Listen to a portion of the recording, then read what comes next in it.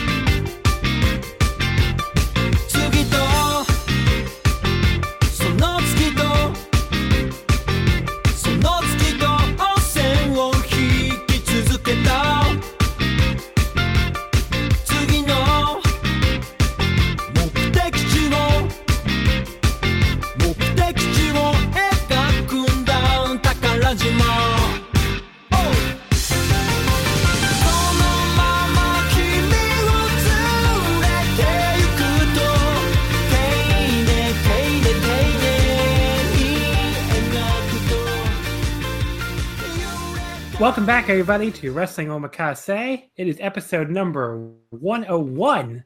101.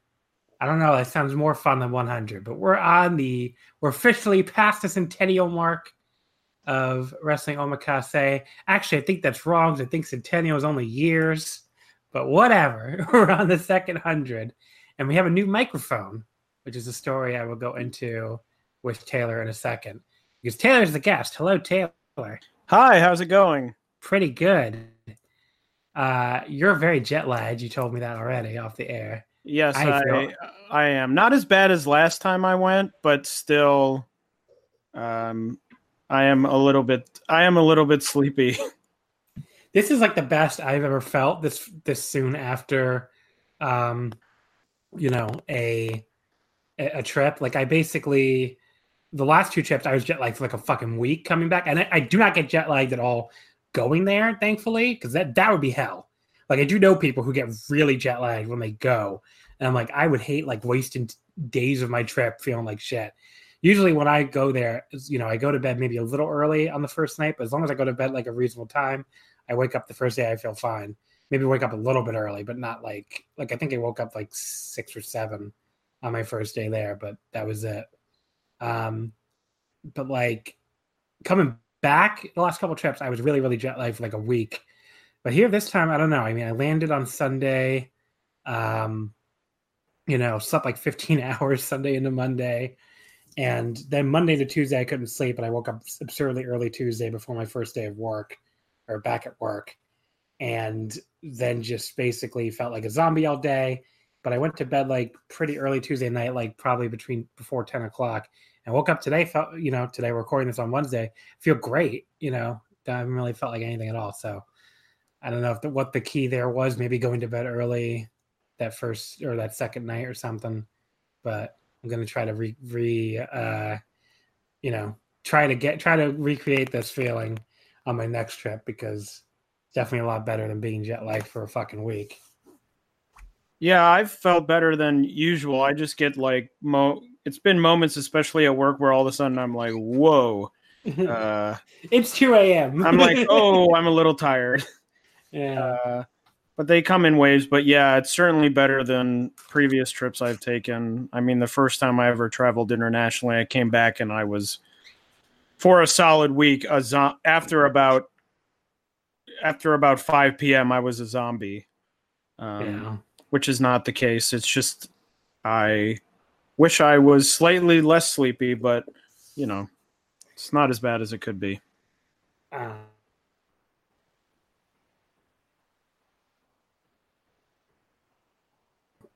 My third trip. So that's what we'll be talking about this week, all about travel in Japan for wrestling, general travel tips, what's the best time to travel, what are the differences in the times to travel, how to get flights and lodging and food and all that. And we're going to recap some of the wrestling shows too. Some of the shows that we attended that we didn't cover on the first show. There's supposed to be a second show and there almost was a second show. So we'll talk about that. But before we talk about that, Taylor, do you know what I'm drinking right now? What are you drinking right now? Calpico? I don't know. No, I'm not drinking cow piss. I'm drinking a new Coke. Oh, I had mine earlier this week. So we both ordered this. Like, I don't know why we were both like in the Force 6 we were both going crazy trying to order fucking new Coke. I don't know if people saw this, but they rolled out the return of new Coke to go with, I guess, a promotion for some fucking Netflix show, Stranger Things. I've never seen it. I don't know if you have, but I have. Yes, I have seen it.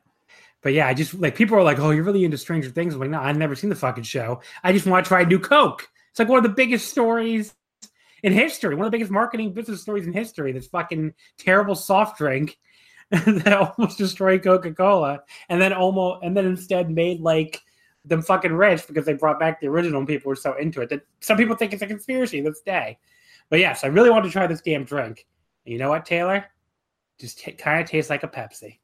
Yeah, it's Pepsi. It's like I actually, because I got mine delivered to work, because I get most of my stuff delivered to my work because I can't rely on things being delivered to my house.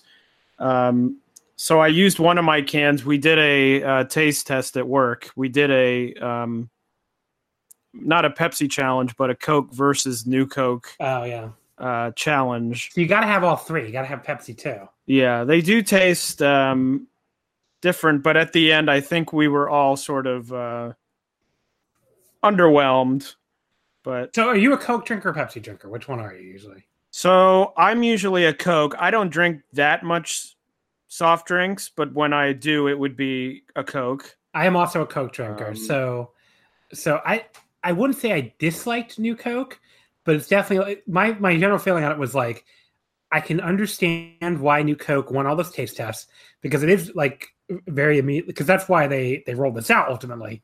They tried this flavor and these taste tests with regular Coke and with Pepsi, and people kept saying they preferred New Coke because in some ways it does kind of taste like an in between, definitely closer to Pepsi, but like a little bit less sweet than Pepsi. You know, you can definitely. It's hard to tell maybe, but it's definitely there. I think like a very slightly less sweet Pepsi. So I can see why. Oh, go ahead. Yeah, it has a more. I feel like Coke has more. It's sort of weird describing it, but Coke has a little bit more flavor. Yeah, like it feels like New Coke is a little bit of like a. Like I guess it also. I don't know if it was just the Coke I was drinking, or drink. I don't know if it's different drinking it out of a can or from a fountain. But I feel like New Coke has a little less bite in it, I guess I would say. Yeah. And that it's sort of a smoother drink. I mean, it certainly wasn't bad, but it's, I sort of drank it and was like, okay. Drinking. Now, here's the other part I was going to say. Drinking this drink and being a big Coke drinker, not that I drink it all the time, but whenever I'm going to have a soft drink, it's definitely, I really don't like Pepsi. Being a Coke drinker, if I can definitely put myself in the shoes of these people in 1985 and tasting this shit and being like, what the fuck, motherfucker? Give me back my goddamn Coca-Cola. So I definitely understand why these people were so pissed off at the time. But yeah, it's very interesting. I'm glad I tried it. I don't know if it was worth the fucking $25 or whatever, but it was a fun thing to try. If this was like a Coke 2, I could actually see myself occasionally getting this, but which they did try to do that, by the way, after New Coke failed and they had to bring back the original. They rebranded this as Coke 2, but I could see myself like occasionally getting it, but like probably not enough to, make the drink profitable, which I guess is why they ended up dropping Coke 2. But yeah, that's my general thoughts on New Coke. Give it a. Yeah, I thought it was. Give me a star rating. Oh gosh. I'm gonna give it a solid 3.5. Yeah, that's what I was gonna. I was gonna say 3.5. But as I said, I'm not like a huge soft drink person, so maybe disregard. I don't know. Maybe disregard my opinion. Regular Coca-Cola gets a 4.5. Pepsi gets a 2.25. Maybe lower, actually. Pepsi gets a 1.5, and fucking Fanta Melon gets 5 stars. We have to convince to bring this back to Japan. We have to convince Fanta to give us the melon soda in America. It's so good. It is very good. Melon soda is good. They've got a lot of good drinks. I mean, I was drinking that Pocari Sweat, even though I didn't really need the IV fluids or whatever is in there. But I like that Pocari drink. Sweat's good. It's got a little bit of a weird name that makes you think you're drinking sweat, but you know. And it has Nicole a sort of cloudy look to it that also sort of makes it look like sweat. Yeah, it's very weird. This was my girlfriend Nicole's first trip, and she had a little bit of trouble, getting used to just not being able to have any diet soda because it's pretty much all she drinks is Diet Pepsi, and that does not exist in Japan, like at all. I don't think I've ever seen it, and anywhere. Have you?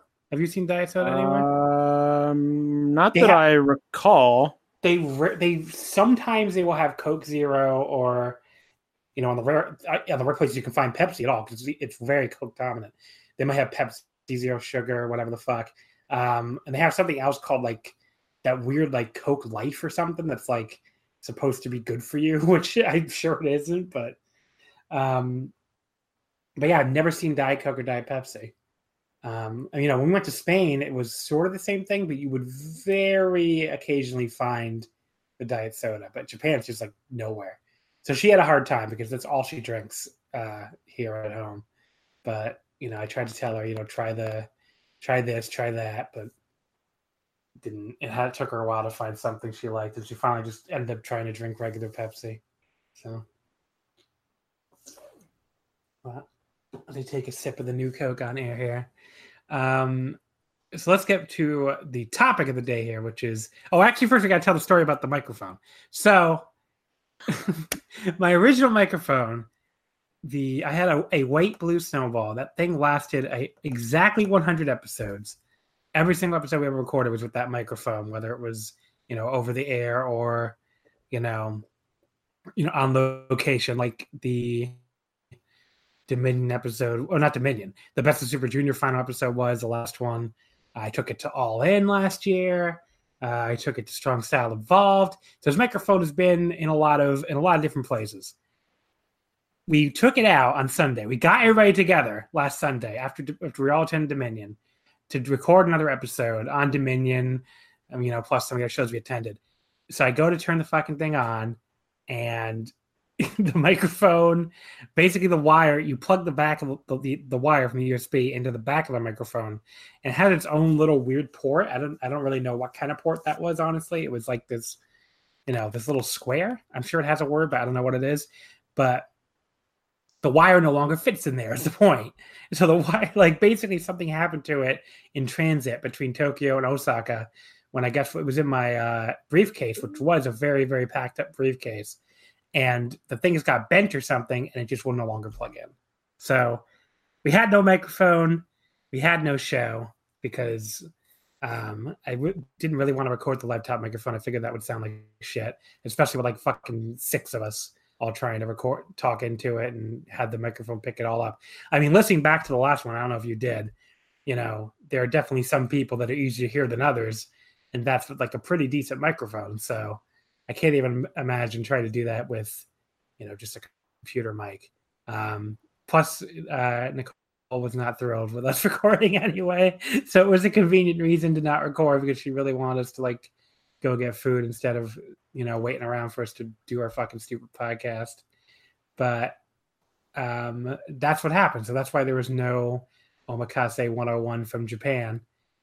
But Taylor, there was something else. Do you want to tell the people about the other thing? Well, I know there's a question coming up in the Q&A section, so I'm going to delay my answer until that. Okay. So there's a tease, folks. So I don't ruin the question, and we don't have to say, we already talked about this. So we have a tease for later on. You can hear what almost happened.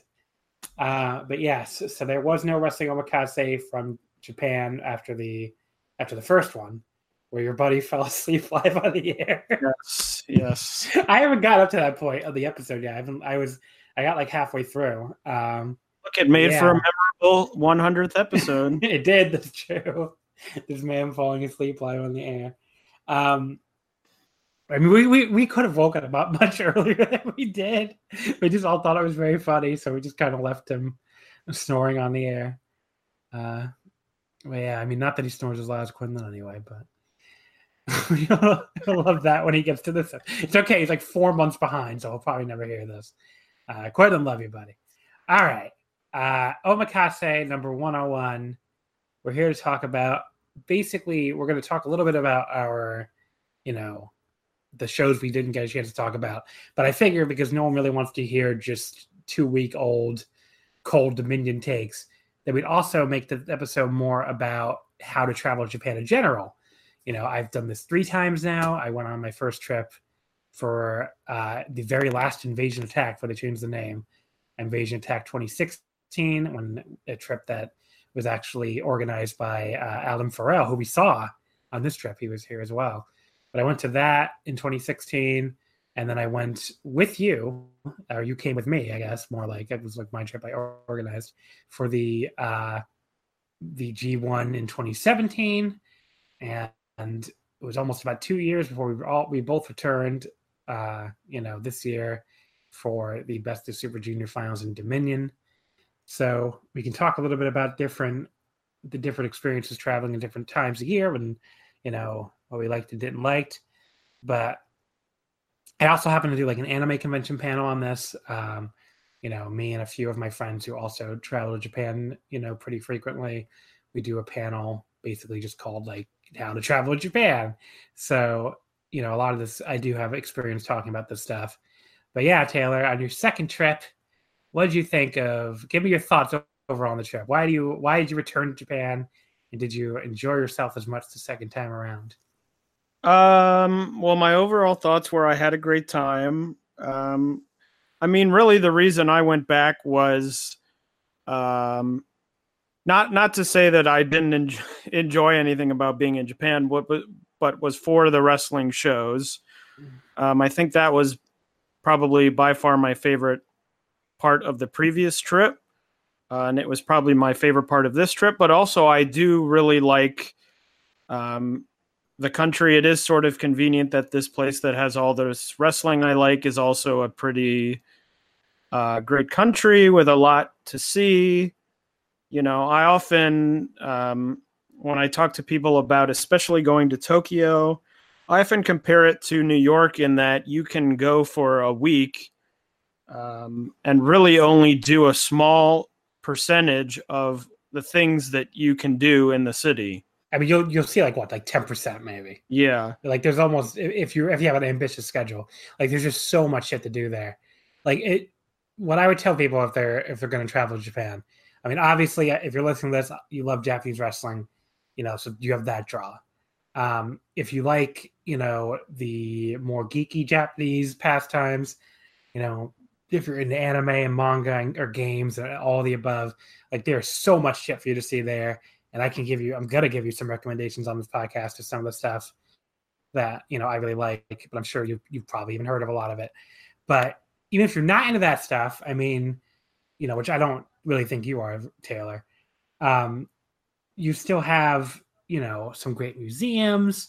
You have the parks, and the parks are what blew Nicole away because she's a lifelong New Yorker, but she's just like, we have Central Park and that's great. But like, when you go to Yoyogi Park, which is like the one where the Meiji Shrine is, which I think you've been there too, right? Yeah, I went there this trip. Yeah. So yeah. I've been there twice, and I went in 2016, and I went again this year to take Nicole. And it suddenly feels like you're in a fucking forest, when you're walking through there. Like Central Park, I guess, could sort of feel like that if you go deep enough. But like Yoyogi Park, you just go through that first gate, and it suddenly feels like you're not in a city anymore. And so they just have they have some really great outdoor spaces that are just, really, really cool to walk through. That one and Shinjuku Gyoen. I don't know if you went to that too. I don't think we went there. That's another one I highly recommend if you like parks and gardens, because Shinjuku Gyoen is like basically this gigantic park that has like a Japanese traditional landscape garden in it, like a French rose garden. It takes a long time to see it all, like a bunch of tea houses where you can have like traditional Japanese sweets. There's like a pagoda that's, I think, the only, I forget what they said. I think it's like the only Chinese style pagoda in the entire country. It was like built from, Asian history is very complicated, but it was built from something about Taiwan. Honestly, it was probably built when Japan like ruled Taiwan. But the, based on the timeline, but the plaque there kind of, glosses over that and just is like, yeah, it was built because we were close with Taiwan at the time, which I think that's one way to put it. But anyway, I don't want to get myself canceled, so I'm trying to think of the nicest way to put it. But yes, like it's like the only Chinese style pagoda in the entire country, supposedly. That was really cool. And you can actually walk into it and then see like a view of the rest of the garden. And it's just a really, really, really cool green space. I definitely recommend. It costs money, which Yoyogi doesn't cost. But I think it's like $5 or something. So it's not that expensive. Also, you can go there and try to, if you're a forwarder, you can just go there and try to growl at them, because apparently that they might let you in. Because there's like a news story about this Japanese man at the gate who like failed to collect like a park admission fees from something like 150,000 tourists in a 2-year period, because he felt that he like was intimidated by foreigners, which is like, oh my God, it's a lot of lost revenue for this poor garden. But yeah, that's Shinjuku Gyoen. Definitely recommend that one. Ueno Park. I think you've been there, right? Yeah, you went there last time, I went there. I've been there both times. I went there both. Now, last time we ran through it because that's where the Big Japan shows were. Yeah. So we went to the museum too, didn't we? Yeah, but we went to the museum. We were in that museum for maybe a total of like 25 minutes. Oh yeah. Which I went back in. I went there full, and it's really great. And we spent like 4 hours there. Oh wow. But yeah, the park itself is great too, though. It's just a really beautiful park, and there's a lot of like shrines and stuff like that if you want to see that. But yeah, there's a lot of really cool green spaces. That was Nicole's favorite highlight. So that's another big draw. What else did you like about Japan, Taylor? Give me some other examples. I mean, obviously the food, that's an easy one. The food is amazing. The food is really good. It's just a very nice, I guess this seems like an oversimplification of it, but it's just a very nice culture where even though you're in Tokyo, in somewhere like Osaka, you're in a sort of quote unquote big city. But it doesn't feel like, if you were to say to someone, if people listening don't live in New York, and you say, oh, you're going to take a vacation to New York, you think you're going to have a vacation that's sort of in some ways high stress, because you're going to this place, you're trying to figure out all this stuff. There's all these people, they're going around, some people are not helpful because they're trying to go from point A to point B. Whereas Tokyo, it's sort of, John, as you mentioned, and it's something that came up, going in the parks, you sort of don't even think you're in a city, but there's sometimes when I would go down sort of a side street, and you go like 100 feet down a side street and it's silent. Yeah, it's very, there's no sound. It's very quiet. I think we finally heard somebody honk, I think, like on the second to last day there or something. And I guess like I've probably spent more than a month there combined now, I guess, like, about 45 days there or something. And that was the first time I have ever heard a car honk in the entire country in like a month and a half spent there. So obviously, if you know New York, it's a big fucking difference. Yeah, I heard one on this trip. I heard one honk. Yeah. So it's just a little bit more of, I think sometimes when I'm in New York and I tell people, oh, I'm going to Tokyo, they think, oh, it's such a big metropolitan city. So I think they think it's like going to New York, but it's very much, it's also so organized. I mean, and we'll probably talk more about this later, but, going on the trains, it's sort of night and day with New York. Oh God. So that's a thing that's buses too. I found out on this trip. But also, going into, restaurants and things, it's just everyone is very accommodating and people are very friendly. So it's sort of the best of, for me, because for me, I like going to cities. I like being in cities. I think they're fun. Some people don't like cities. But it sort of is the best of both worlds where it's a city, but it's not overwhelming. Sometimes the language barrier is overwhelming, but the city itself, to me, at least to me, has never felt overwhelming. I never felt, oh my God, I'm in a city and, this is so stressful walking around and, there's all these people because everyone, people know where to walk. They walk, they know where to walk. I mean, another thing is like bikes in Tokyo ride on the sidewalk. And I always, whenever I'm there, I think if bikes were riding on the sidewalk in New York, I would think, get off the sidewalk and, ride in the street or something. But for some reason in Tokyo, I just think, oh yeah, they ride on the sidewalk. Yeah.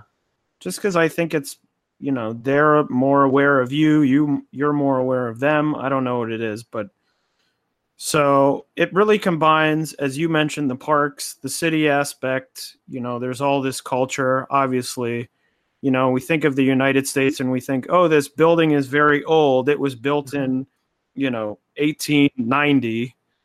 And then you go to Japan, they say, oh, this building was built in 1300. It's been burned down 4 times and we've rebuilt it every time. Yeah. So I mean, there are some buildings there. I mean, there's one in Kyoto. I mean, because, unfortunately, the fucking country got firebombed by us. But in Kyoto, there's a lot more buildings that have been able to last a lot longer since, thankfully, Kyoto was mostly spared the firebombing and didn't get attacked in any other way. So there's this one castle there that you absolutely have to see if you want to see like an old building, which is Nijo Castle. I don't know if you went to that with us, did you? I think you did last time, right? Yeah.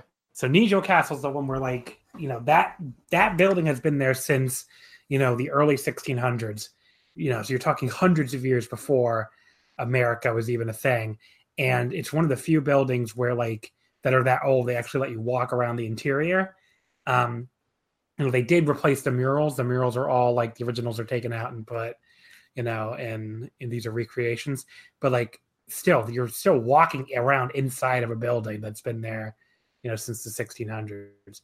Now, obviously, there's other countries that have old buildings and stuff, but we're from fucking America, which, does not. The pre whatever 1700s American structures were, all destroyed because, the people here all got killed.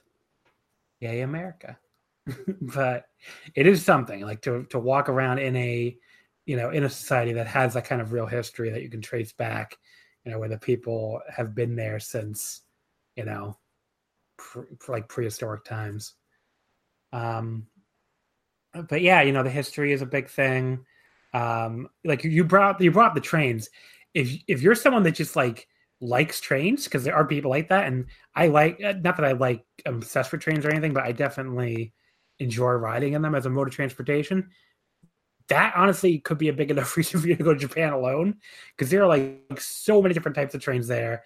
Some of them are really amazing. The Shinkansen is, the bullet train is a type of train that's just so fucking cool. One of my friends who was on the trip with us, who was only on half the trip, actually my girlfriend's friend, but my friend too, Rich. Did you meet him? I think you met him for 2 seconds, right? Did I? I don't think I did. Okay, well, he was on the trip with us, and one of his requests was just to ride the Shinkansen because he really just always wanted to do that, I guess. And we rode it because he was not coming to Osaka with us. He was leaving the day before. So we just rode it to Atami, which is like a beach town outside of Tokyo, like 45 minutes. And we rode it there just so he could try it. So, I mean, I think that some people just might want to try riding a bullet train because it is like we don't have anything like that in America. You know, other countries do have high-speed rail. So if you're from Europe, it's probably not as big of a deal because I did ride the one in Spain. But America does not have that. I mean, we have the fucking Acela, which I think goes, you know, the bare minimum for high speed, like 2 miles or something in the entire trip from New York to Boston. But yeah, I mean, it is like an experience just riding that Shinkansen if you've never ridden real high-speed rail before. So, you know, and then all the other train lines are just so fucking convenient. I mean, you know, the ones in the city obviously just come like every 3 or 4 minutes. You know, I remember when Nicole walked by, like there was like a timetable for the Osaka Loop line, and she was like, you know, what is this timetable? And when she looks and sees it's like every 4 or 5 minutes, and then it's like Sundays and holidays. And she's like, just fucking like, she's like angry as a New Yorker because it's like, what bullshit, basically. Like MTA on fucking Sundays and holidays is like, what, like every 15 minutes probably. So I don't know. That's just something. But then like even like their idea of commuter rail, which would be more like New Jersey Transit for us or Metro North. We had to ride that on our last Airbnb because we were like in Kita Ikebukuro, which is like one stop up on that commuter rail, like, you know, the kind of things that take you to and from the Tokyo suburbs, and those still run every 5 fucking minutes. Like the most you ever have to wait for a commuter rail is like you know, I think like 12 minutes pretty late at night or on the weekend.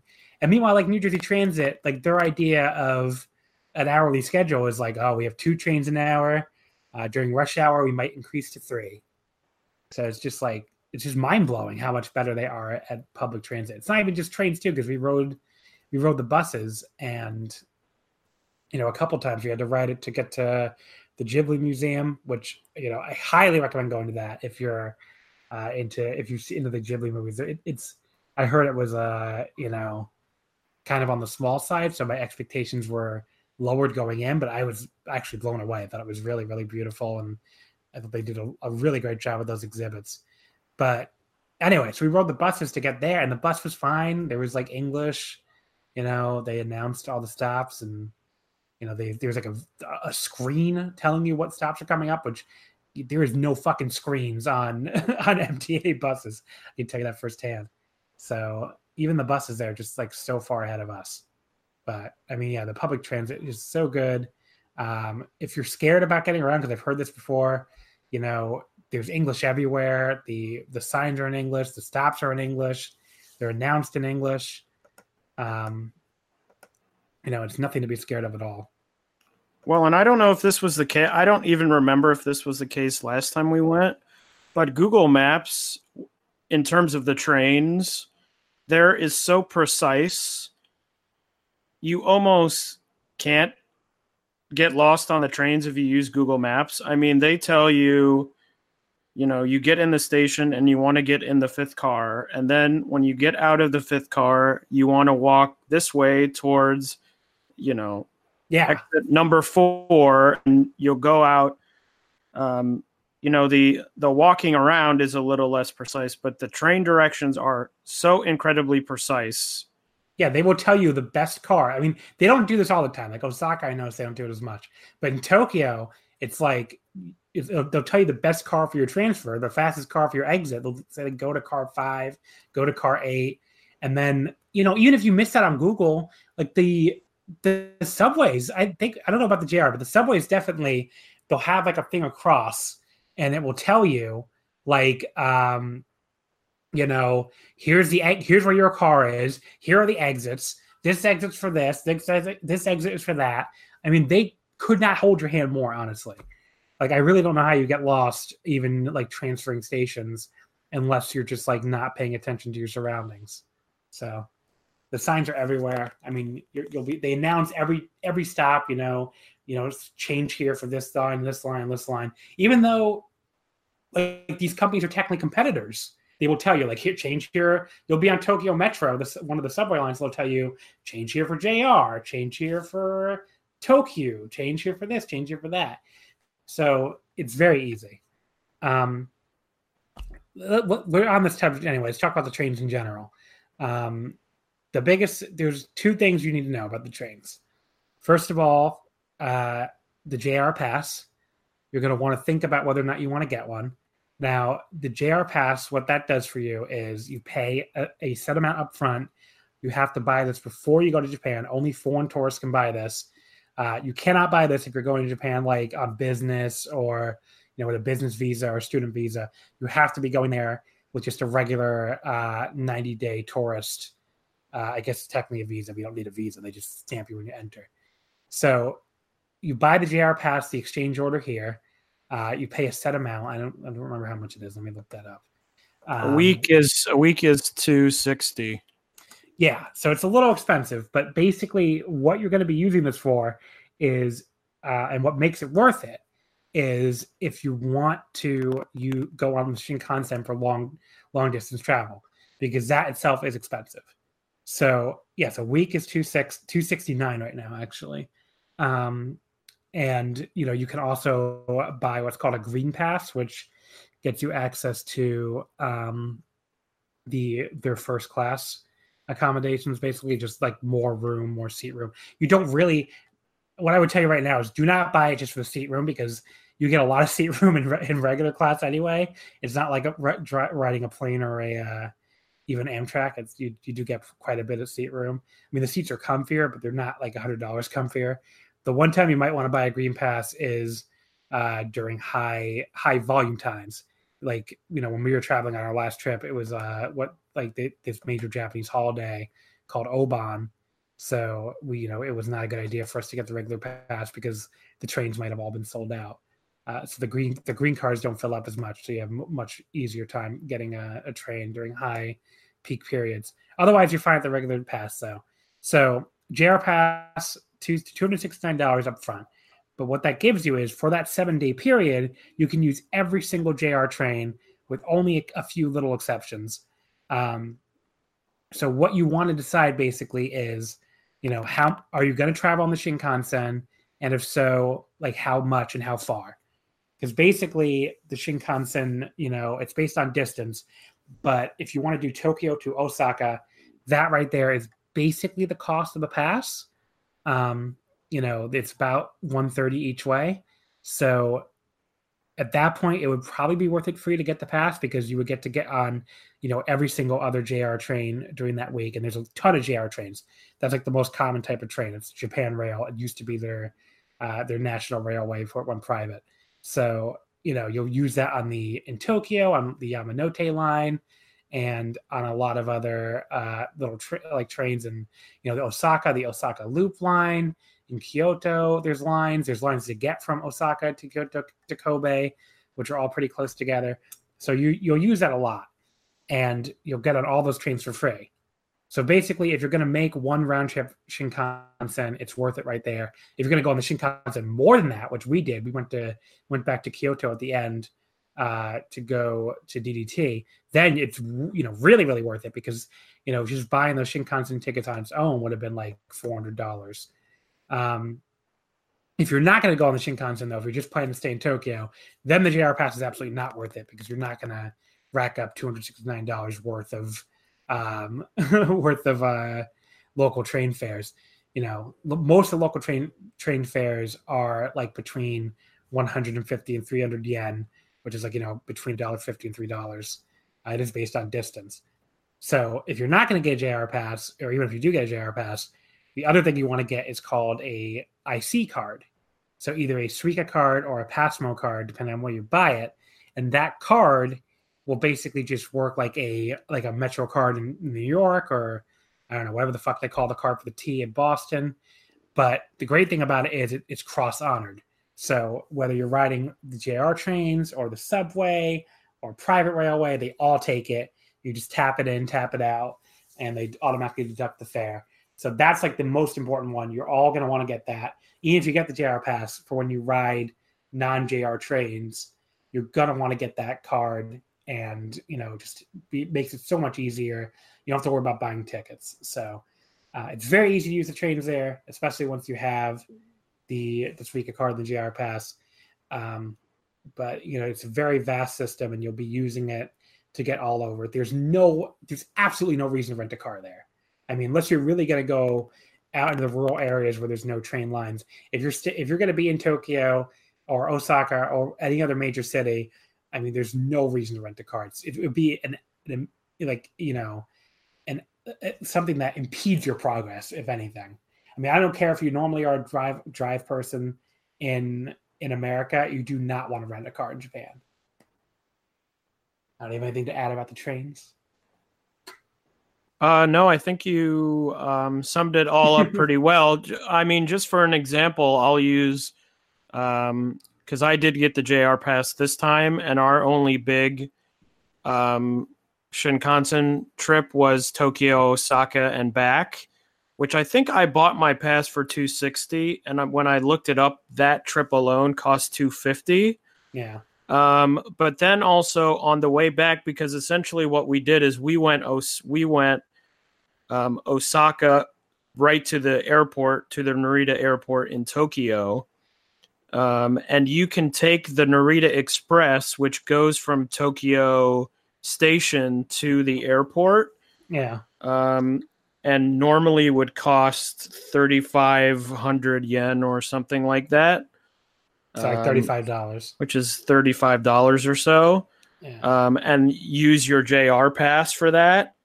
So we ended up doing that to save money. So that even without the fact that we used the JR Pass all week when we were in Osaka, already put us into saving money. So I would estimate we probably saved at least $60 doing the JR Pass compared to doing it all on a Suica on an IC card. Yeah. So that was my experience this time, because I had been debating it, knowing that I'd only be taking one big journey, but it ended up, I mean, if you're even close with the small day trips, even taking out the Narita Express, which was $35, I mean, we would have saved money with the small trips, because I mean, we were taking at least one or two JR trains every day that second week in Osaka, because we were going to Kyoto and Kobe, and we went to Nara. So, I mean, between those trains, I mean, some of those trains are pretty cheap. You take a trip and it costs 200 yen, which is about $2. But I mean, over a week, that money adds up and you save money. So yeah, I recommend that. And then with the IC cards, the great thing about them is that they don't, I know in New York, if you get a Metro card, they have expiration dates. For reasons I don't really comprehend. I don't know. Maybe there is some reason that I've never known about why those cards expire, but the IC cards never expire. So I got one on my first trip, and actually ended up with about $9 on it, and I kept it, made sure to bring it back, and when I came back, I already had $9 on the card. So. Yeah, and just pulled it out and used it and had no problems with it. So that's another good thing about those cards, is that they, if you go back multiple times, they'll work every time. If you don't use it for 10 years, apparently they do expire. Oh, but yes, I didn't. As long as you come, I mean, look, I am kind of on an every 2-year plan now, so I'm going to use it many times before the 10 years is up. So, but I think it's like from the date. It's not 10 years from when you get it. It's like it's from the last time you use it. If another 10 years passes, it will expire. So as long as you go back before 10 years, you can keep using it. But yeah, I have like a few dollars left on mine too. Again, I've used the same one for three straight trips now.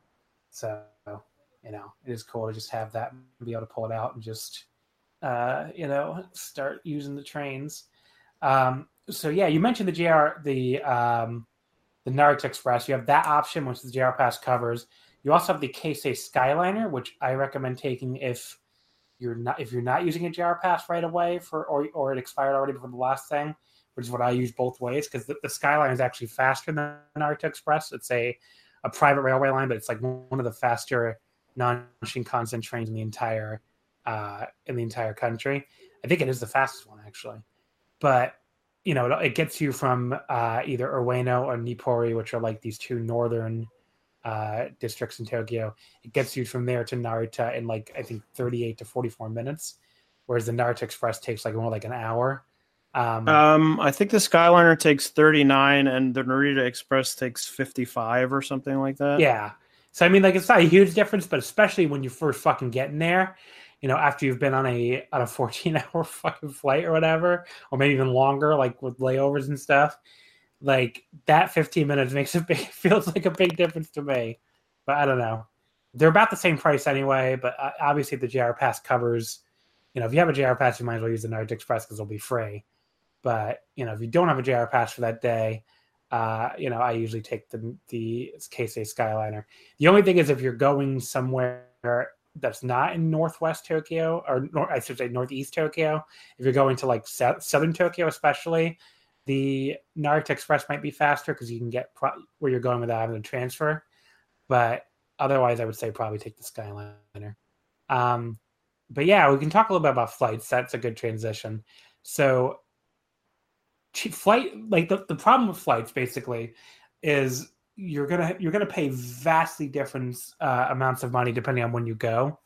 My first trip, I paid. I went in late March, early April for cherry blossom season, which is one of the greatest times years ago anyway, because obviously the entire country is so beautiful because of the cherry blossoms. I paid about $1,050 for a nonstop flight from JFK to Narita. The second time we went, which was August, unfortunately, the summer is one of the most expensive times to go.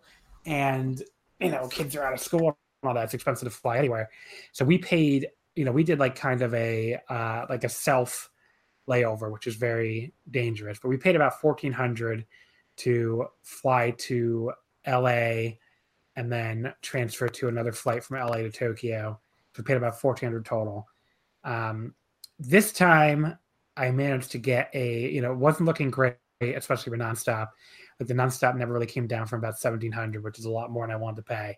But I had a Google Flight Alert, which is what I recommend doing right now. Especially if you have dates that you want to go, set up a Google Flight Alert and you can catch a sale, which is what I did. I caught a sale from Delta, and a flight that normally costs like $2,200, which is a pretty quick layover. Honestly, almost I was worried it was too quick, but I did make my layover.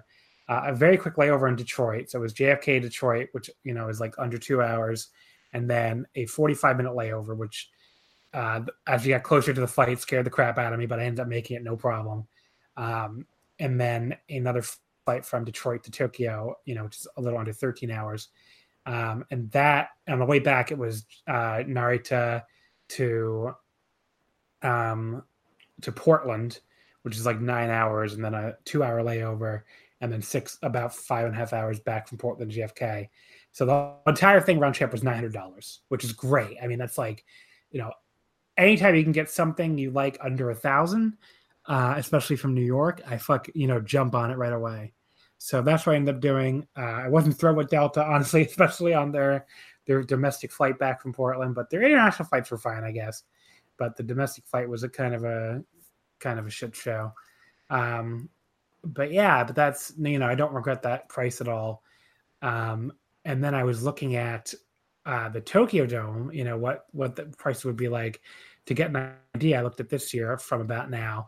And right now you can get, if you leave like December 28th, so if you leave after Christmas and come back, the middle of the week after the Dome, like January 7th, 8th, 9th, maybe, you can get like a nonstop for like, about what I paid for that spring trip, like around $1,050. So, if I'm gonna, when I do go back, it'll probably be for the Dome, not this coming year, maybe either the year after, the year after that. So that I'm definitely hoping will hold up in a year or two, because like $1,050 is exactly what I want to pay for a nonstop.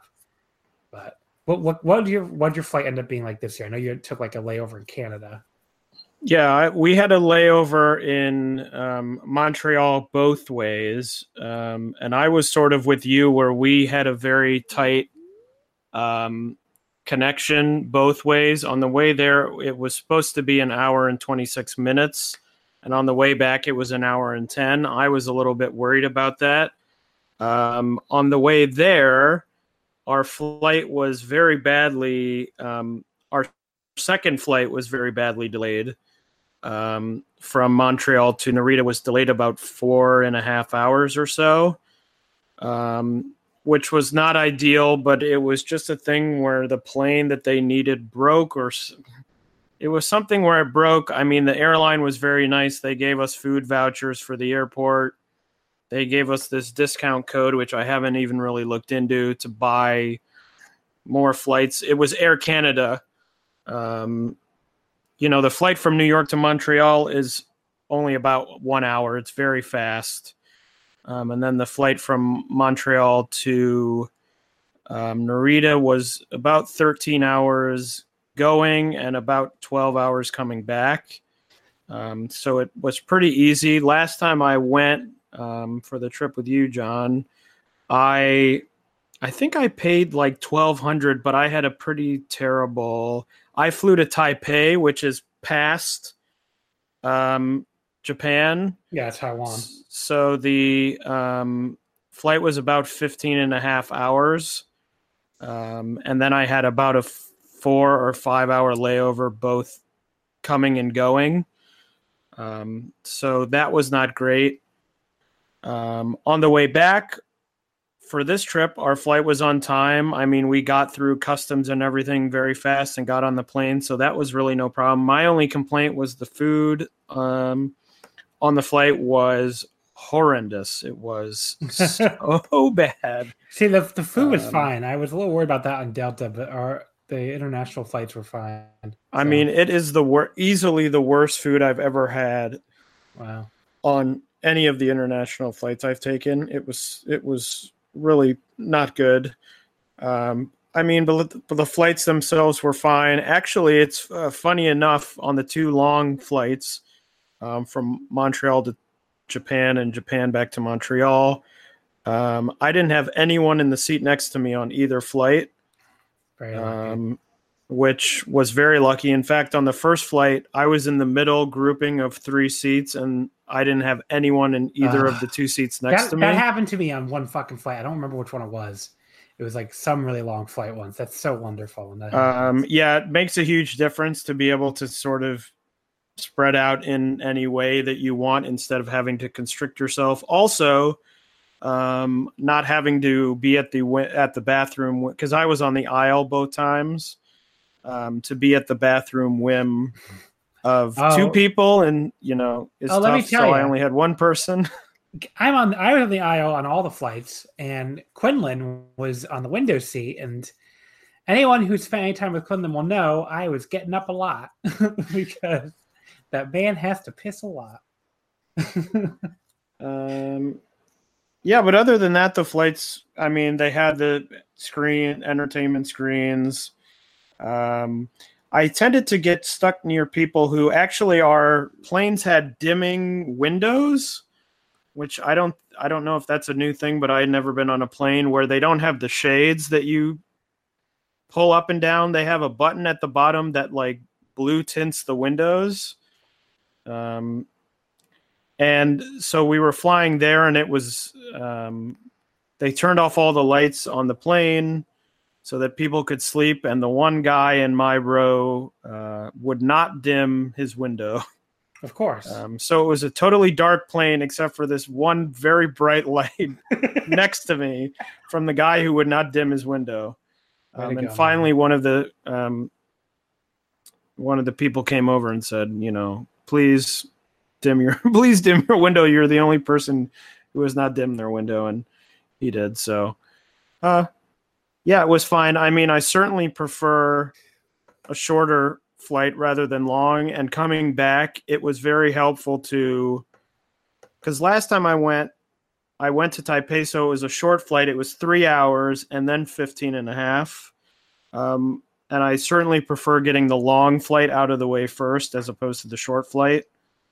I think just psychologically, it's a little bit better to, you get off the plane and you're like, oh, I'm halfway there. But when you do the short flight first, you're not even close. So, yeah, I think this time I paid $10.50. Yeah. If I remember, maybe a little bit less than that. June is definitely cheaper than August. It just sucks that we can't get nonstop for around that price. But so if you go pretty much, in the fall, you can find nonstop for around that 1,000. And again, depending on where you're flying from, we're talking like New York here, it's like East Coast. You can find it in the spring, as we just discussed. I think like May is where it starts getting harder. You can find it even like in the winter, around the holidays. Just don't try to fly before Christmas, basically.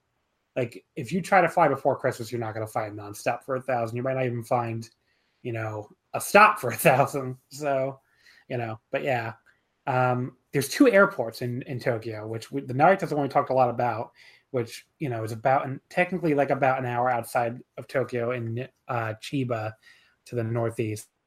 But there's also Haneda, which is a little harder to fly into from America. There are some flights, but it is rare. So, but I wouldn't worry about it too much. Like, don't pay a ton of extra money to go to Haneda unless you're like fucking rich or something, in which case, go get a fucking pirate plane, whatever you want to do. But for Haneda, if it's around the same price, it is better to fly into Haneda because Haneda is right to the south of Tokyo. It's only about 20 to 30 minutes, by train. It's a lot easier and cheaper too. So, if you got like the option for around the same price, go with Haneda, but you probably won't. You'll probably end up having to fly at least one way, if not both ways, with Narita. But don't sweat it too much. There's plenty of train options and everything. So that's all the stuff for transit. Do we want to talk a little bit about like hotels and Airbnbs, I guess? Sure. So my experience, honestly, is, if you're trying to save money, especially, I would definitely tell you to go Airbnb. You need to book it far enough in advance if you want to find something you're actually going to like, because they actually have cracked down the Airbnbs, but since our last trip. So there are, in the last 2 years, they passed some new laws and stuff that made it a little bit harder. So, a lot of them got shut down. So there's just less of them now. But we were still able to book, I know you stayed at mostly Airbnbs too, right? You and Albert? Well, we did, and I was going to mention this in a second. We did a hotel in Tokyo and we did an Airbnb in Osaka. Okay. Because we did a hotel for like our first 2 nights in Tokyo, which I recommend, even if you're going to stay at Airbnb for the rest of the time. It's nice to just be able to check into the hotel and at least give them your bags or something. So I do think the hotel first is a good plan. So we did 2 nights at the hotel in Tokyo, and then and we did the Tokyo Dome Hotel actually, which is really cool. I always wanted to stay there. But yeah, like we did 2 nights at the Tokyo Dome Hotel, and then we did we did an Airbnb in Tokyo, which was we picked a great location. I mean, the most important thing is honestly going to be your location, and we picked one. We got really lucky, I guess, in booking it. I guess we also booked far enough ahead of time, but we booked a great hotel right outside of Ryogoku, Sumo Hall. Maybe just like what you went there, like a 2-minute walk. I guess? It's literally across the street. Yeah. So we got an apartment right there. And then we had another apartment in Osaka and then another one back in Tokyo before we went home. So we did 3 different Airbnbs. I mean, the positive about Airbnb, the biggest one, of course, is that it's, far more affordable. If you're traveling in a big group, which we had me, my girlfriend, Nicole, her friend, Rich, Quinlan, and then 2 others from Voice of Wrestling, Kelly and Paul. And so the six of us, I mean, you can find some really affordable things to split it 6 ways. I mean, we end up paying about an average of like $42 a night per person for these Airbnb, which is, I think we even, or that was, I think, just one of them. I think another one was like $33, and you can find even cheaper. I just didn't want to go with ones that looked a little more sketchy, So, I kind of just, I did go a little more expensive even than I had to. But yeah, we paid pretty good prices. So, and stayed in some nicer places. But yeah, I mean, it was pretty cool. And, I enjoyed pretty much all our places we stayed at. There were little things that annoyed me about each place, which it's never going to feel like a hotel, I mean, there's always going to be little things. But given the amount of money you save versus a hotel, I think it's worth it unless you, again, just have a ton of money to burn. So what was, and we did stay at a nicer hotel. Like Tokyo Dome Hotel was like $200 a night. So the first 2 nights we did stay at a nice hotel, but that ended up being like a third of our overall transportation budget. So what was your accommodations like? So in Tokyo, we stayed in a hotel because I think one caveat to what you talked about with Airbnbs in Tokyo, at least, is that I found that it's easier to find affordable Airbnbs when you have more people. Because it was just me and Albert, and looking for Airbnbs, most of the Airbnbs were more expensive than some of the hotels that we found. And the hotel we found, I think we ended up paying about $50 a night each. Yeah, it's pretty good. So we weren't way above. And our hotel, it was in a great location. We were in Kanda, right by Kanda Station, which has a bunch of different trains you can take. So it was very easy transportation-wise. The hotel was very nice. I had no complaints about the hotel. I think if you're going to Japan for the first time and you are staying in a hotel, I don't know how the Tokyo Dome Hotel was compared to probably what people think of as sort of a Western style hotel. Yeah. But I think you think of that and you walk in and you say, oh, I've got so much, room. Some hotels, I know a lot of hotels have desks in them, and we had 2 beds in our hotel. It was great. It was perfect for what we needed, but you're not going to walk in and go, oh my God, I have so much space here. They're usually a lot smaller. And I stayed in a hotel actually our last night on the last trip because we did DDT Peter Pan, and then we all sort of split up, and I did a hotel that I think was only about $35 for the night. And I mean, the room was pretty much just the bed. Yeah. Like you walk in and it's like you're either going to sleep or sit on the bed or you're going to leave. That was a solo room, right?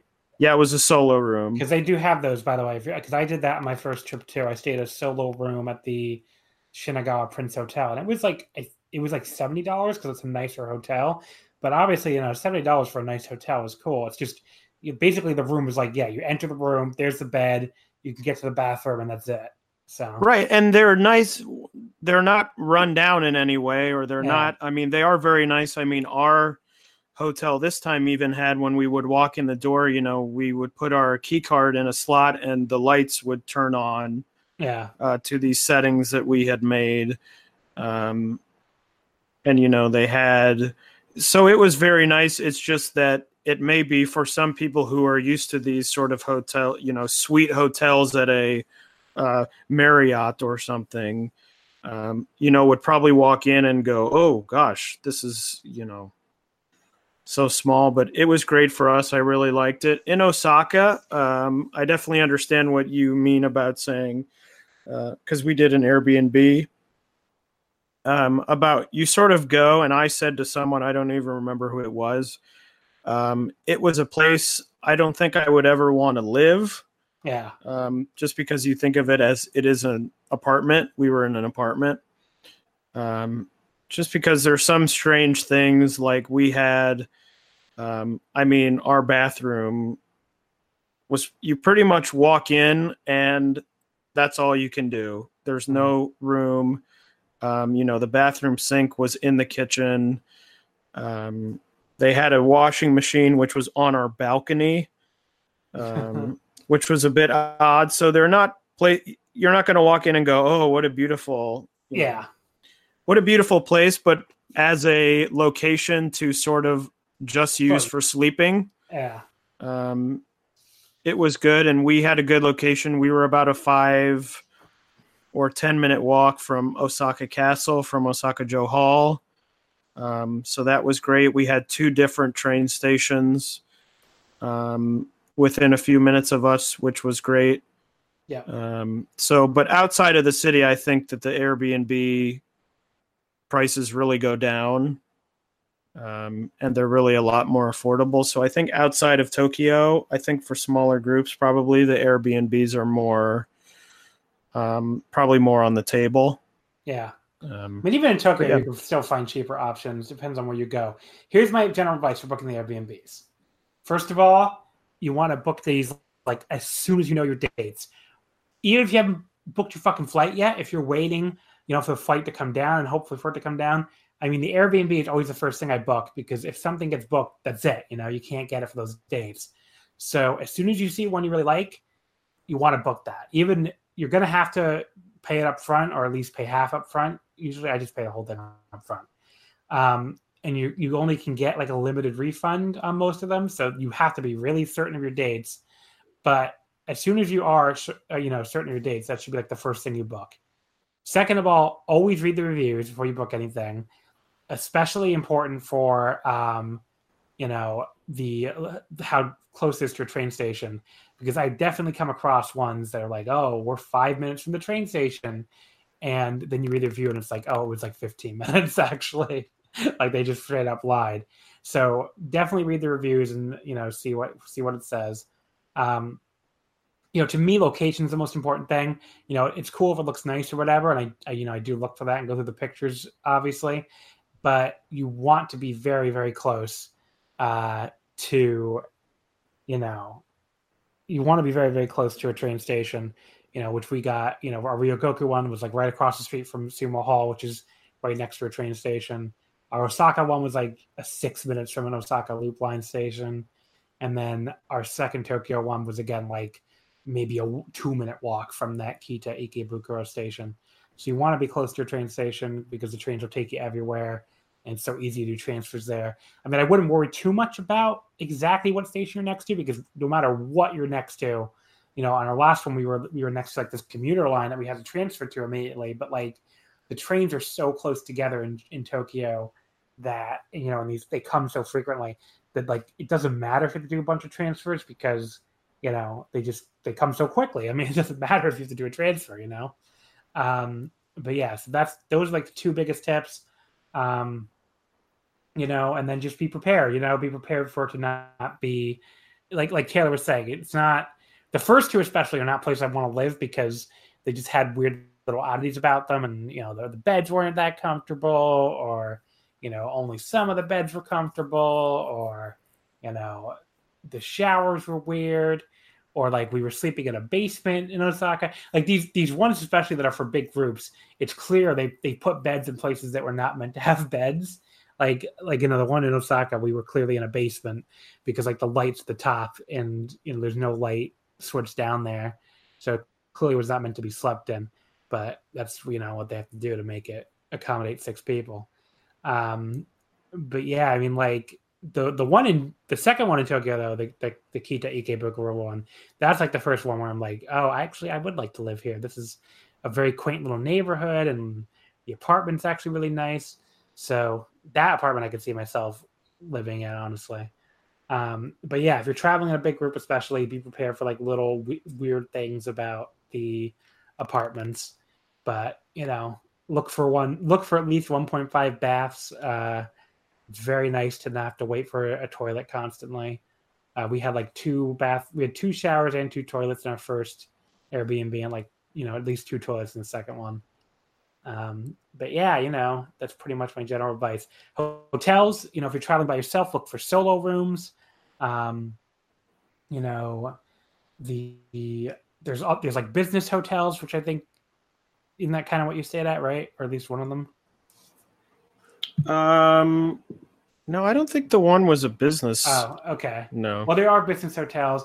If you want to get adventurous, there's capsule hotels, but I would advise you not to do that for more than one night, especially because these are supposed to be very short-term accommodations. So basically, you can't just check in for 4 nights, from what I understand. I've never stayed at myself, just what I've read. Like, if you check in one night and then you want to stay there multiple nights, you have to check out and then check back in every day. So that sounds like it would get really annoying to me if I could do that every single day. So that's why I would not recommend doing that more than one night. I mean, I could see staying there like for the, just to try it basically, but it's not really up my alley, honestly. If you want to get really cheap, there's hostels. Apparently, there are a lot of hostels in Tokyo. There's a Tokyo Youth Hostel Federation you can look into. I believe they have an English language website, so if you don't mind rooming with people you don't know or sharing the bathroom and stuff, I've heard they get as cheap as like $15-$20 a night.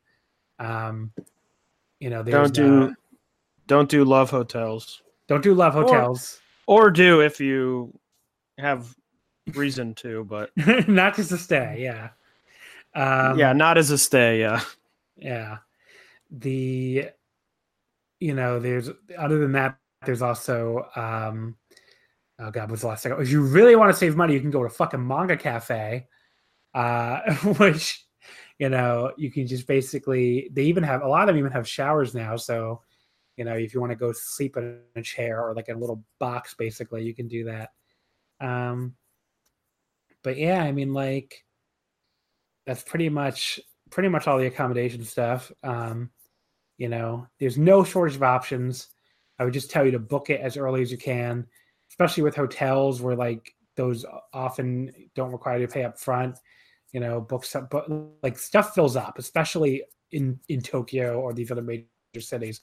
I mean, the stuff does fill up fast. I mean, I tried to stay at the Tokyo Dome Hotel on all 3 of my trips, and this was the first time I was successful. It was just constantly full every time I tried to look before. So, you just gotta keep trying. But yeah, that's hotels. Food is another thing we could talk about quickly. First of all, as New Yorkers, I think we can both say food and drink in Japan is very cheap. It's yes. Very, very cheap. Agreed. Like, if you're a drinker, especially, like, basically, I don't know how to say it. Like, look, if you're used to New York prices, like $7 to $9 beers, maybe $6 to $9, or like $7 to like $15 cocktails. I mean, izakaya in Japan, you can find beer for like 250 yen. It's like $2. The prices might go up to like 400 yen, so like less than $4. You can drink anywhere in Japan. So you can buy like a chuhai, which is like a carbonated alcohol drink, or like a beer. It's like 120 to 200 yen in a any fucking 7-Eleven, and go drink it anywhere because they're not so weird. They have no open container laws in Japan. So like drinks are so cheap there. Food can also be very cheap. Obviously, there's like Michelin star restaurants if you really want to spend money, but you can also go to izakaya, which has like a lot of cheap food options. There's ramen. There's like kaiten sushi, which is like rotating sushi. There's sushi izakaya. There's a lot of cheap options where you can eat for you can eat good food for like $15 to $30 for your meal, which usually including drinks, even including alcohol. So a lot of cheap options there. Yeah, I think you can, if you want, not to put it so bluntly, but you can get drunk about every night for about $6. Yes. Which is what I did almost every night. Because I would stop by the 7-Eleven and I would just grab a couple drinks and take them back to the hotel or the Airbnb or wherever we were staying. And, I tried a lot of different drinks because at, $2 or, $1.50 a pop, you can sort of try different things without worrying about wasting a lot of money. Yeah. Food, very cheap. I mean, we went to a lot of fun places, ramen, sushi, as you mentioned. Some more sort of on the path and some sort of off the path. And we really never had, now I know a little bit of Japanese, but certainly not a lot. We never really had any issue with any of the places we went to eat in terms of being able to order. Now, of course, you probably shouldn't walk into a restaurant that has a menu with no photos and doesn't have an English menu. Yeah. Now, but I mean, most of the places were very accommodating of. Here's a phrase you need to learn. Here's a phrase you need to learn immediately. Nan desu ka? Because that means what is this? So if they have pictures, especially, even if they don't have an English menu, a lot of places will have English menus, so that's good. But if they don't have English menus, but they do have pictures, and you're just not sure what something is, you can ask them, nan desu ka? What is this? And they will at least try to tell you in English, even if they might not know. But at least if they give you the Japanese, you can look up on Google Translate, which I did a few times because they were sometimes where they would try to tell me something and I had no idea what the fuck they were saying. But it's usually not that hard to figure out, honestly. And usually they do know, they know the English word for chicken and stuff like that. So it's usually not that hard. If you're really nervous about the language in general, what I would tell you, and especially when it comes to ordering and all that stuff, there's almost always at least one person who knows some English. Sometimes they might take a little while to get them. And I think at that yakiniku place we went to Osaka, I think they might have gotten a chef or something. It took so long for them to bring that guy out. But if you're in a touristy area, I can almost guarantee they will either have an English menu or at least somebody who knows English. If you're in a less touristy area, like we weren't in that Osaka neighborhood, then you're more it's a little less likely the menu will be in English and or the they'll have an English menu. So that's where you're going to get into a lot of pointing. Just point at a picture and say, you could say kore if you want to be rude, or you can say kochira onegai shimasu, which is a more polite way to say this, please. But it's really not, you're a foreigner, they're not sitting there giving you dirty looks because you're pointing. They're just okay, sure. So yeah, if the menu has photos, even if you speak English directly to them and they speak only Japanese back to you, if they've got photos, you can point at the menu and really, you'll figure it out to some degree. We as I said, we went some on the path and some off the path. We went to lunch one day in Kondo. We just sort of wandered into a place, and It turned out it was a sort of speed lunch place for businessmen, which we didn't realize walking in. So they handed us the menu, but it turned out only 5 things on the menu were available during lunch because everything... they make this stuff very fast, and everything is 500 yen so that businessmen can come in, eat, and get out the door. And we didn't realize that at first, but we sort of stumbled through it, figured it out, got our food, and, got out of there. So that was really the one meal we had the biggest struggle, but every other time it was either people had English menus or someone spoke English, or we just, there were some I got through just using Japanese,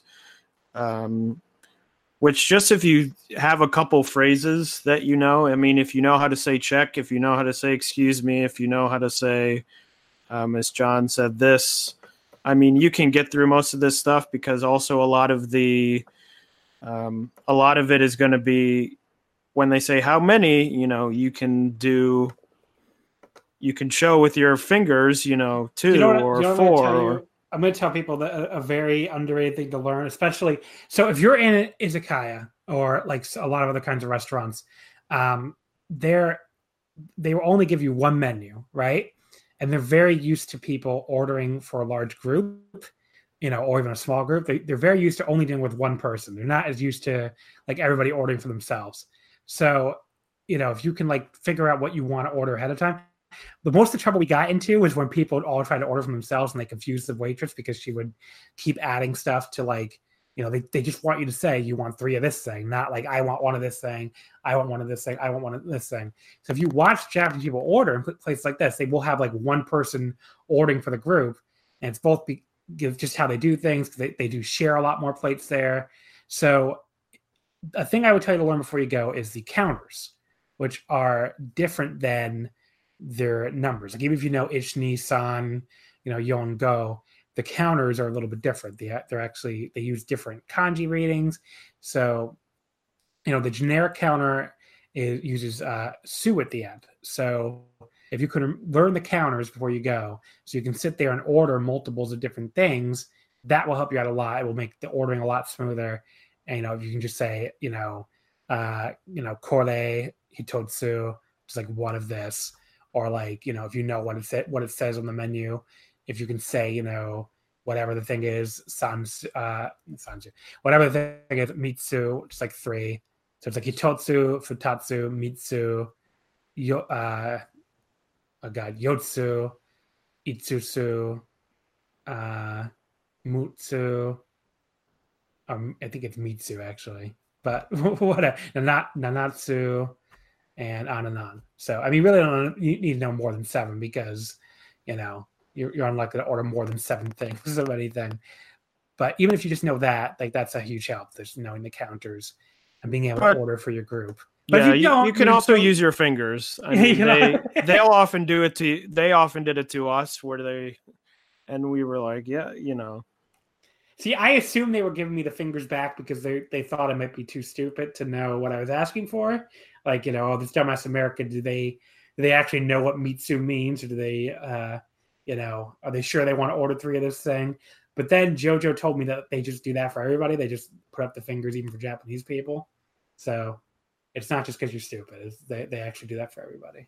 But yeah, so I don't know. If you want to learn the counters for you go, that's something. But like Taylor's saying, you can also just do fingers. I guess that's fine too. But yeah, I mean, like, I would definitely recommend trying a variety of different places. There's lots of quick places you can go that are like more like chains, but there's also, eat at like a real izakaya too, like a local joint, eat like a local ramen. Even if you're not gonna, go really, really fancy, try to eat at some local places too. But, it's the food there is awesome. So, and you'll eat for cheap and you still eat really great food. Let me think there's anything else you want to cover. I guess the last thing before we talk about some wrestling finally on this wrestling podcast, the anime video game stuff, everybody knows Akihabara, obviously, I think, which is like the big geek district in Tokyo. If you're like someone who like me, who grew up, towards the end of the arcade era, just walking through all those arcades and, seeing these like, these bustling arcades still, filled with people playing. It's really, really cool. So, because obviously America, for the most part, arcades are pretty dead here. So there's a ton of arcades, not just in Akiba, but all over different districts.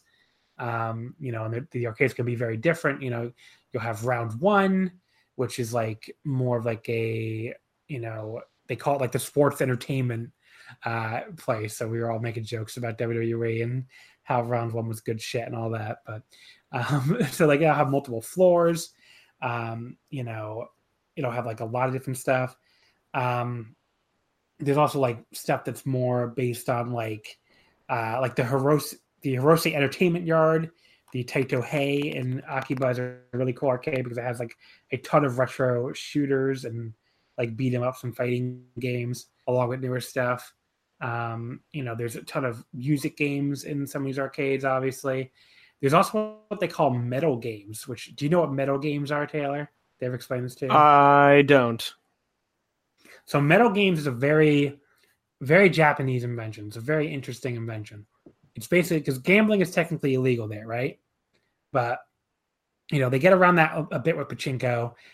Don't play pachinko, by the way. Like real pachinko, it's very expensive. It's like $10 to play, and it can be very confusing. I tried a little bit. I didn't really do it at all on this trip. But they get around that with pachinko, where like you play for these balls and these little silver balls, and like you can trade them in for prizes. And one of the prizes is like this booby prize that you take around the corner to very legitimate businessmen and exchange it for money. So that's the one way they get around, the gambling ban. The weirder way they get around the gambling ban is metal games in arcades, which not all arcades have them, but a bunch do.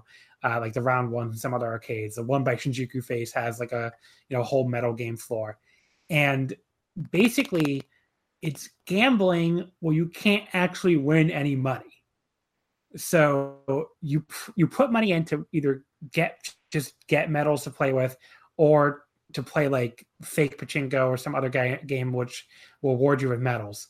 And then when you get these medals, you can use them to play other games. Like there's games I remember one time when I walked into an arcade on my first trip, and I went to try to put money into a game that only took medals, and this woman like frantically running up to me, and she did not speak any English, but she was trying to get across to me that I cannot put my money in this machine, and I could only play with medals. And I'm like, what? I can't pay to play this game? And it's like, no, you can only play this game with medals. So you can win medals to gamble at other metal games. Like they have this weird game at the Sega arcade called like Astro Bingo or something that involves this like giant like beach ball thing, like bounces into the holes to see if you win or lose. Like it's just filled with salarymen there, like chain smoking while they play this game. Because by the way, you can smoke in a lot of indoor places in Japan still. Although apparently that's changing. They're getting rid of it in restaurants finally next year. But yeah, so they're just chain smoking playing this game. And like, if you win more medals, but you cannot turn the medals into money or even prizes. So all you can do with these medals is continually win more medals to play more medal games. So it's essentially gambling for nothing except the opportunity to gamble some more. It's like a very uniquely Japanese solution to not being able to gamble. But yeah, that's metal games. So if you want to waste some time by fake gambling, you can do that. But I don't know. I don't know. Does that sound appealing to you, Taylor?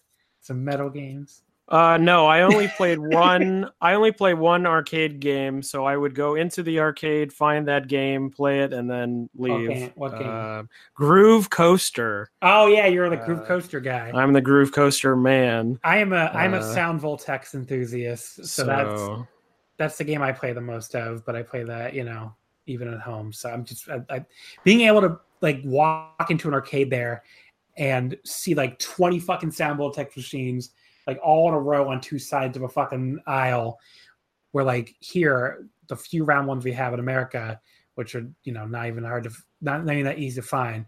Like you're either going to get one or two machines. So they'll always be like waiting around to play. Whereas in Japan, you're never waiting around to play. There's just so many fucking machines of everything. But yeah, so like, obviously the arcades are really cool. Akiba has a ton of anime stores. Oh, sorry. Do you want to say something about arcades? It would be great if you could open this podcast with the voice of the girl who says Groove Coaster. When you put your money in, she says Groove Coaster. I won't try and imitate it, but she says Groove Coaster. Taylor's like, I am not getting canceled. Yeah. No cancellation going on here, but it would be great if that's the way this podcast started with that girl saying I guess Groove Coaster. I guess you don't listen to Wrestling Omakase because I haven't really been doing the cold opening things anymore. I like gave up on them. Well, this is 101. It's a new start. Bring them back. But yes, I don't know. We'll see. I probably won't do that. But anyway, wow. So right. that's the arcade. Arcades, there's a ton of them. You really can't go wrong. Just walk into a bunch of them. You'll have so much. You'll definitely enjoy yourself, especially if you love arcades like I do. So there's arcades. There's a ton of anime stores, obviously. You have your giant chains like Animate and Gamers.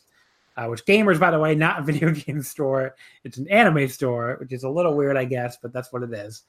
The other cool thing about Akiba is they have these multi-floor buildings that like basically house little mini stores on each floor. So there's 2 of them like that. There's the Radio Kaikon building when you first walk out of the station, and there's the Tokyo Culture Zone, which is a little bit further down. I like Tokyo Culture Zone a lot better. That's the one I go to more often when I'm in Japan. I didn't even go to Radio Kaikon this time. I mean, if you have time, you might as well go to both. But if you're in a rush, I would say definitely pick Tokyo Culture Zone over Radio Kaikon. But some other like anime areas off the beaten path a little bit more. Definitely go to Nakano Broadway if you have time. It's like this really cool old style mall. It's like one of the few places in Tokyo that just looks old. And Nakano Broadway, it's filled with these multiple floors full of like these Mandrake stores, which is like these secondhand like anime and manga, but also like they have all sorts of shit. They have like Power Rangers, Sentai, Kamen Rider store. They have a little specific store. They have even like a US like Marvel and all that kind of stuff store. They have all these little weird little stores. So definitely check that out if you Nakano Broadway.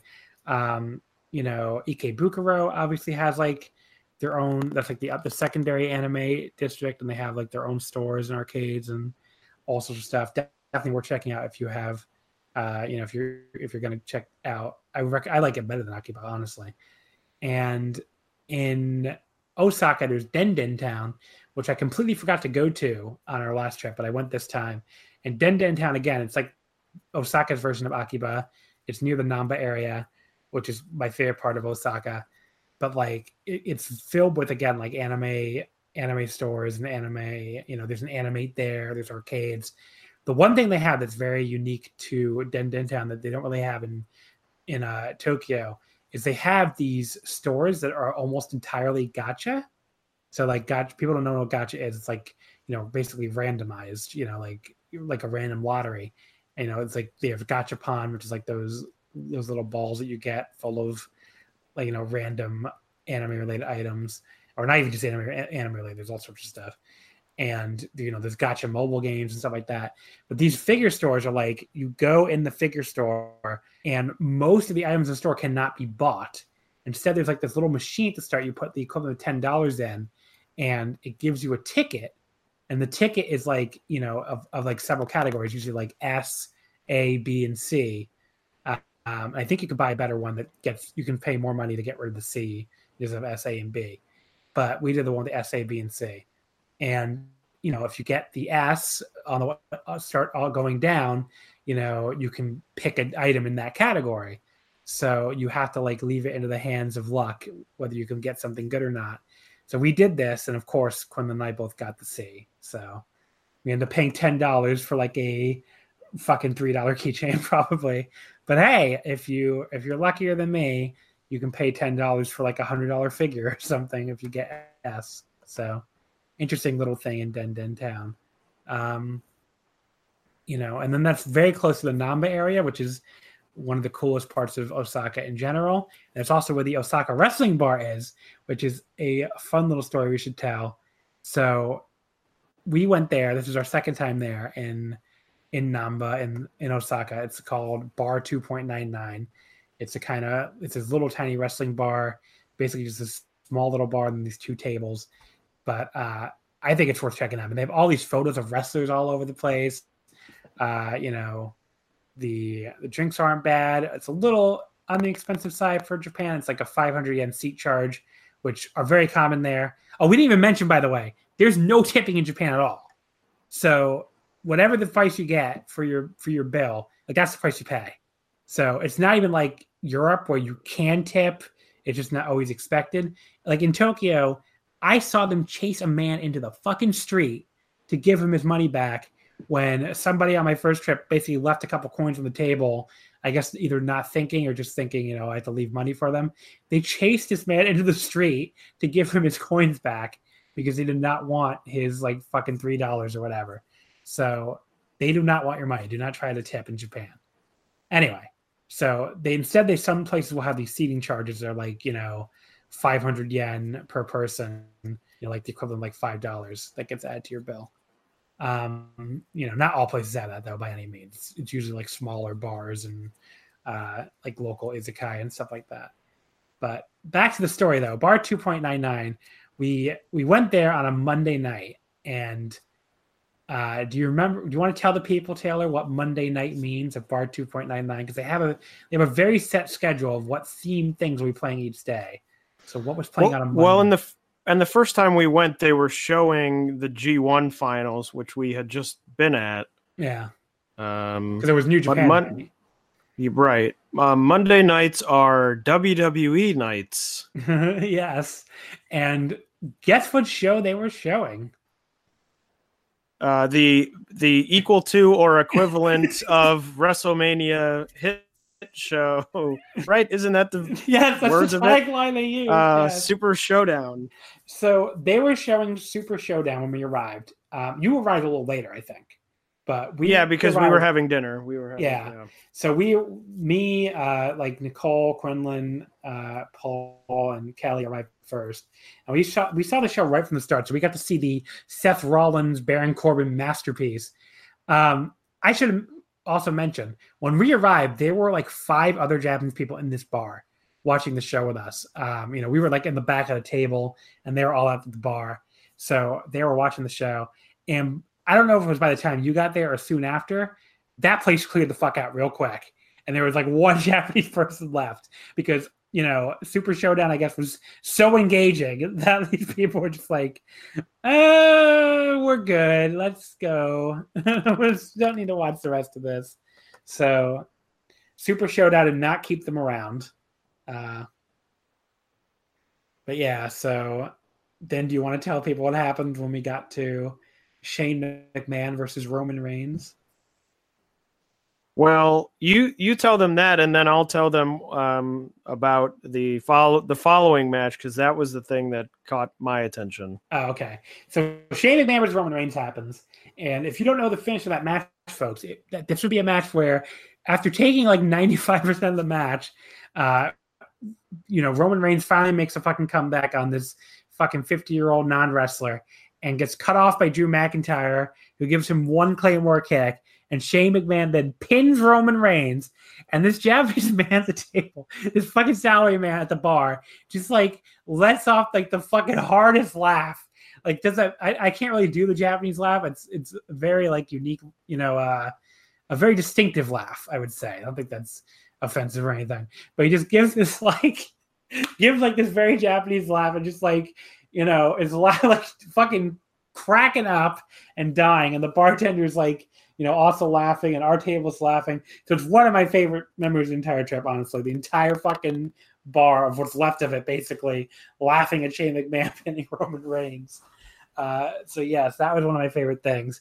What happened after, Taylor? I don't even remember. Because then the following match was Randy Orton. Versus Hunter Hearst Helmsley. Triple H, and Randy Orton came out, and then Triple H came out on his like motorcycle tricycle or whatever it is, which I had seen before because he used it for some WrestleMania when he came out with Stephanie on the back, but she wasn't on the back, so it was just sort of a tricycle for no reason. But it came out, and they started laugh. I don't know if they even understood what it was.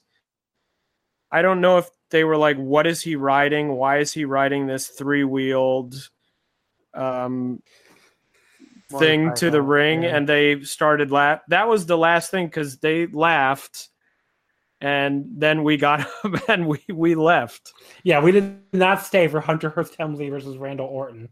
We were like, all right, time to get the fuck out of here finally.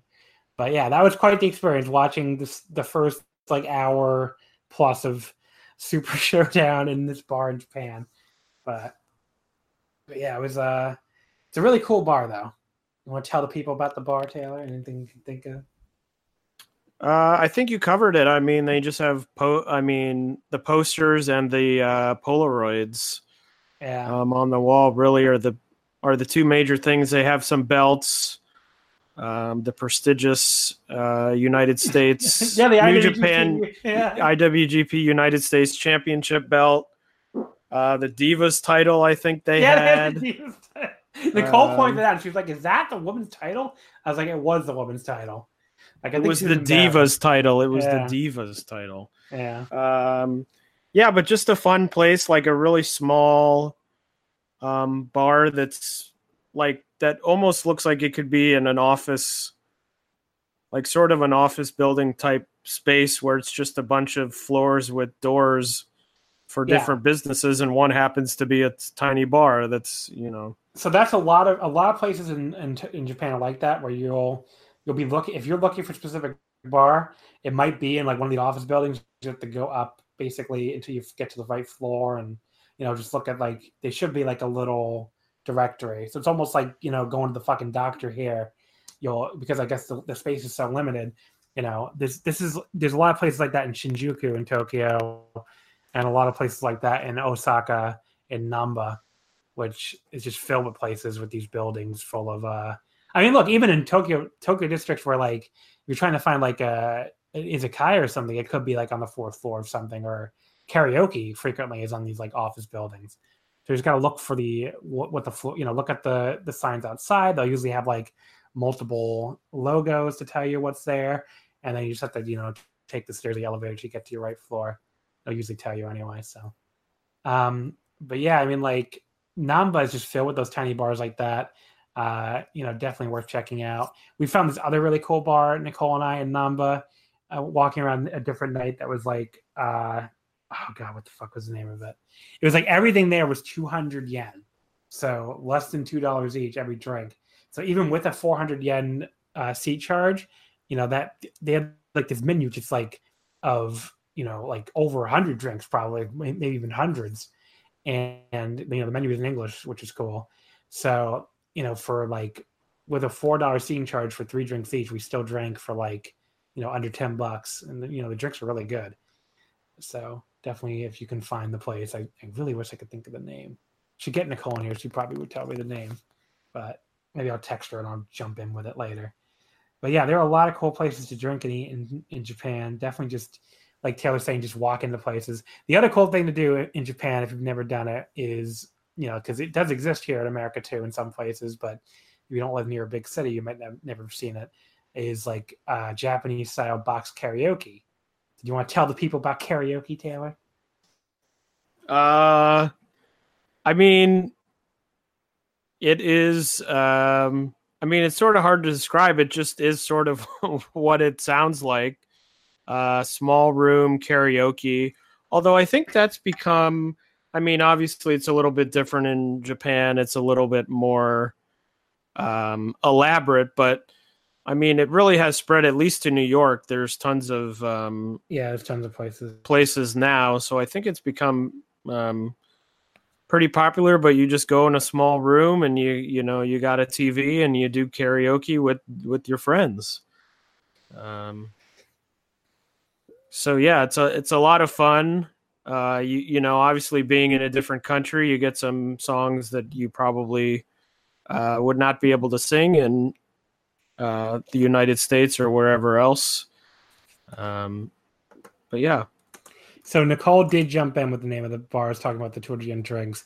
She thinks it was Bar Moonwalk, which I think is true. Like, say a 200 yen bar. Oh, look at that. There's like 3 of them. Wow. Even stuff that I don't think is a chain, that you don't think of as chains, it looks more local, often turns out to be like mini chains in Japan. But if you're in Osaka, there's like one in Shinsaibashi. There's one in Namba. It looks like there's another one close to Umeda. So definitely check that one out if you're ever in Osaka. But yeah, so karaoke, it's great there. I would tell you, try to go to a karaoke place that uses, if you do find ones in America, they will often use the what's called there's 2 karaoke systems. There's Joy Sound and Live Dam, and it's way easier to find Live Dam in America, especially in New York. Like, all the big ones use Live Dam. In Japan, you can find either one pretty easily. So definitely try to find one that uses Joy Sound, either a Joy Sound place, because it's its own chain, or Karaoke Can, or I'm trying to think what else uses them. I think Pasela uses them, a few different ones. So try to find one that uses Joy Sound. It's very different from Live Dam as far as what they offer. I think they have a better offering. This is the one where you can sing you can sing Dragon Gate theme songs. You know, they have like the Real Hazard theme and Muscular Countdown and all this fucking shit. But yeah, karaoke's a great time there. It just, you know, obviously if you go in the daytime, it'll be less expensive than night, but even at night, it's not that bad.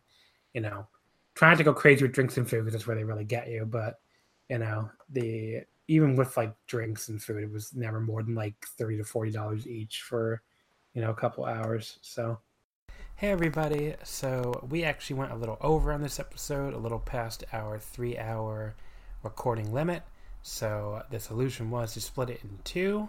So part 1 ends here with all of our Japan travel stuff, but definitely check the Omakase Twitter feed where you should see immediately, if you're listening to this right away or, you know, very quickly after, you should see part 2 where Taylor and I go through all the shows we went to on the second half of the trip in Japan.